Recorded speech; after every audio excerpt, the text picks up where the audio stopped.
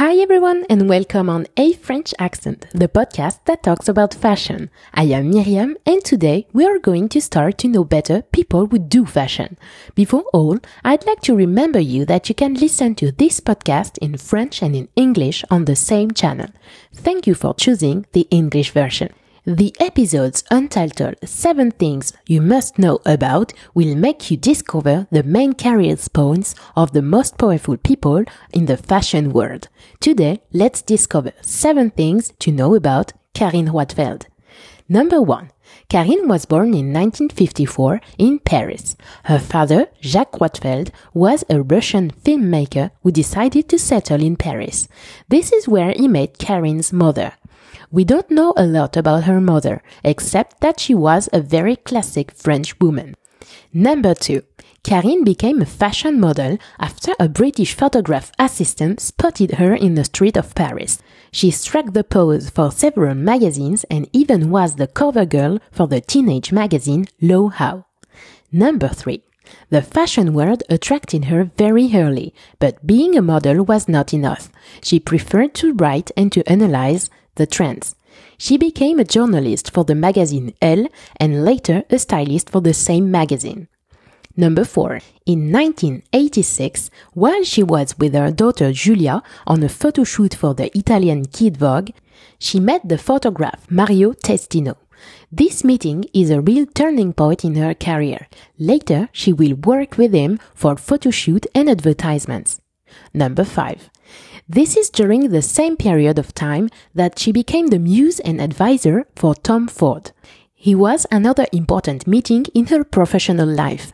With Mario Testino and Tom Ford, she started an important collaboration to change the image of Gucci while Tom Ford was the artistic director of the Italian brand. They invented a new artistic current named the porno chic. Porno chic or erotico chic, as Carine Roitfeld prefers to name it, is a new way to stage products in a commercial or people on a photo shoot on suggestive poses, almost on an erotic way in order to sell something or to capture the attention of an audience. Number 6. In 2001, she accepted the offer made by Jonathan Newhouse, head of Condé Nast Publications, to become the new editor-in-chief at Vogue France. Her very French freedom of expression and her uncommon cover girls choices, as Paris Hilton or Kate Moss during her sulphurous times, shows that she is not afraid to hit new goals for Vogue. During her time at the most influential magazine, she won the respect and the attention of all the main actors of the French and international fashion world. Some of them even started to see a real rival of her counterpart of the other side of the Atlantic Ocean, Anna Wintour. But Carine has always denied to covet this even more influential job. Number 7. However, this is on Anna Wintour's territory that she settled after her resignation at Vogue in 2011. Her new project led her in New York, where she decided to elaborate a new publication named after her initials, CR Fashion Book. This magazine is a new way to apprehend fashion on a more artistic and more worked way because the creation and the redaction of each issue takes 6 months to deliver a real piece of art. If you want to know more about the elaboration of the very first issue of CR Fashion Book, I advise you to watch the documentary made by Fabien Constant entitled Mademoiselle C. We were able to follow Carine in her international business trips, on stage of photo shoots, and on her endless meeting until the big launch of the first issue of her new project. We also can see her more privately while she learned to be a grandmother with her newborn granddaughter Romy.